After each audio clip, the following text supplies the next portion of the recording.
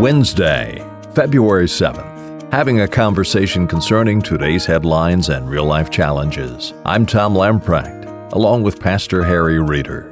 Stay with us as we apply a biblical worldview with gospel solutions to put the issues of today in perspective. Harry, two stories out of the Daily Wire I wanted to cover today, and I can only describe them as jaw-dropping, mind-boggling, and bizarre.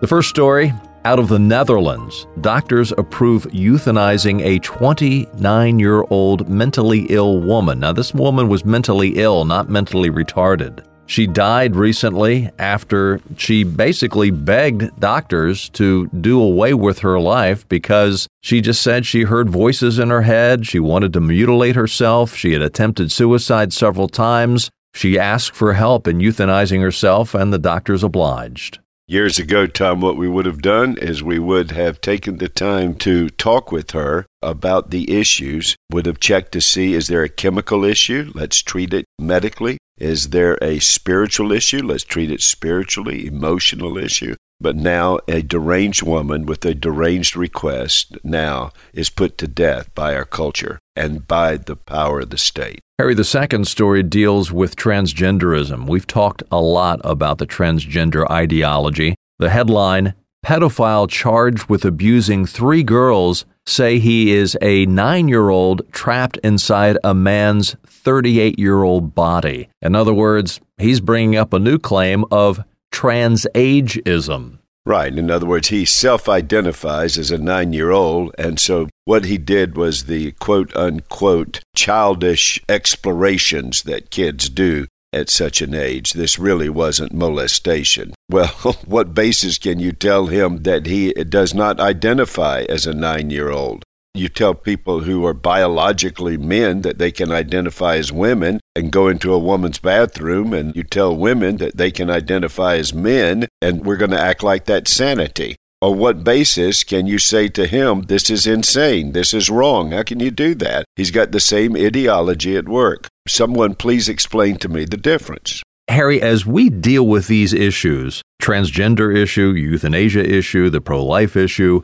the more these issues are in the news and the more opinions we have about these issues, more and more we're seeing the church give a empathetic, sympathetic ear to some of the bizarre nature of these stories. And the sympathetic, empathetic is said to be, well, we're just trying to be understanding of their difficulties. Historically, the church with a gospel message has been empathetic to the effects of sin and the reality of sin, but never to sin itself. That is, we haven't accommodated sin in order to reach out and minister to those who are experiencing the devastating effects of sin and to those who are perpetrating the effects of sin. We have historically understood that you don't have to accept sinful behavior to minister to sinners, but that's not the case anymore. You've now got a nation like Ireland that's historically been in lockstep with the Roman Catholic Church. And now the nation of Ireland is about to take a vote. They have already approved same-sex marriage. They already have an avowed homosexual prime minister. And now they're about to take a vote to do away with the laws against the taking of the unborn life, which has been embedded in the society, both informally and formally since the 1980s. So that's where they are. That's what they're doing. And the, quote, church has lost its voice. Now, on the other side of this, Tom, are numerous opinion writers that are telling the church, you are losing your voice. You have got to become a lot more flexible on your issues. You have to quit living in the past whereby you believe that sex belonged within marriage, the sanctity of sexuality. You've got to abandon the notion that there is a divine order of family that begins with the divine order of marriage, one man, one woman committed to one life. You've got to abandon the notion that God has made men male and female. You live in a culture of plurality where people accept what were aberrations and considered destructive in the past. We now declare that those things are acceptable, and you've got to make the change if you want a voice in the culture.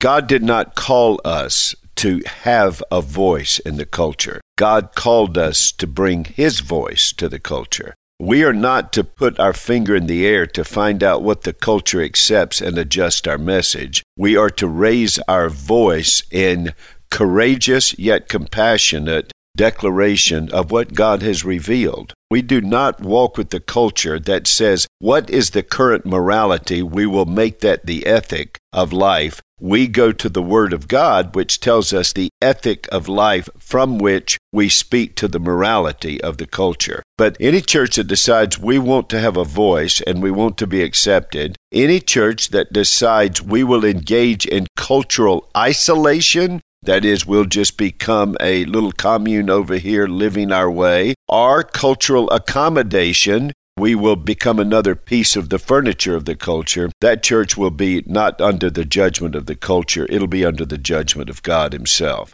We are called to raise up the voice of the Word of God to the culture. We do not have a message framed by the culture that we accommodate to. We have a message to speak to the culture, beginning with the glorious message, there is only one way to salvation. I know the culture says there can be many ways to salvation, but we say to them, no, there's only one. That way is God's Son. Any man that does not come to the Son cannot be right with God. You're either for Him or you're against Him. But know this, He is for you. He went to the cross so that your sins would not be counted against you, but counted against Him. And He provides a righteousness that can be counted for you so you can be forgiven and accepted. Our message to the culture is that God has revealed in His Word and in creation the sanctity of marriage, the sanctity of sexuality, the sanctity of life, the sanctity of gender. So we do not move off of those. We will remain consistent and we will remain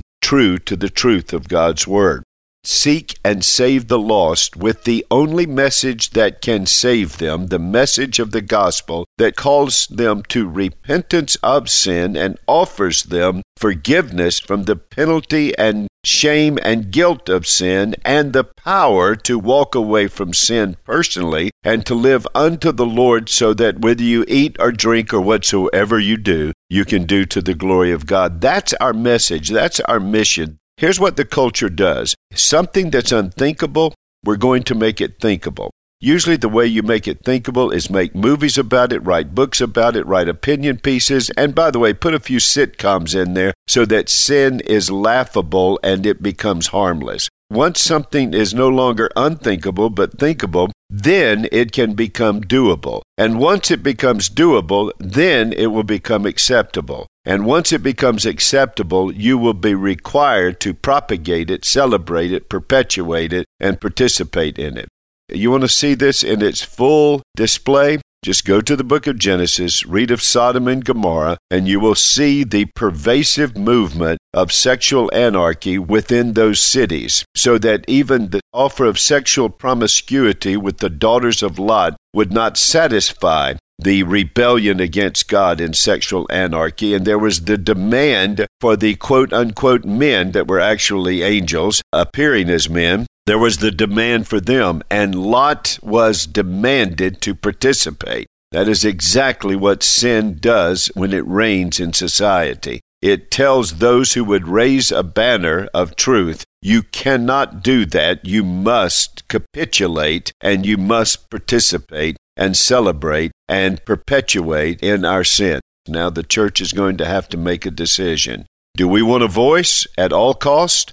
Or do we want to be faithful to Christ at all cost? Then I would say this, Church of Christ, have done with lesser things. Give your heart and your soul to Christ. He's the King of Kings.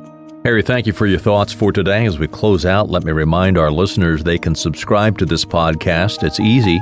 On your tablet or your smartphone, go to your iTunes icon. Type in Today in Perspective with Harry Reeder. Each and every weekday on your podcast icon will automatically download a new edition of this podcast. A great way to stay in touch, a great way to never miss an edition of Today in Perspective. Well, do stop by again tomorrow, Thursday, as we continue our conversation and as we apply a biblical worldview to put the issues of today in perspective.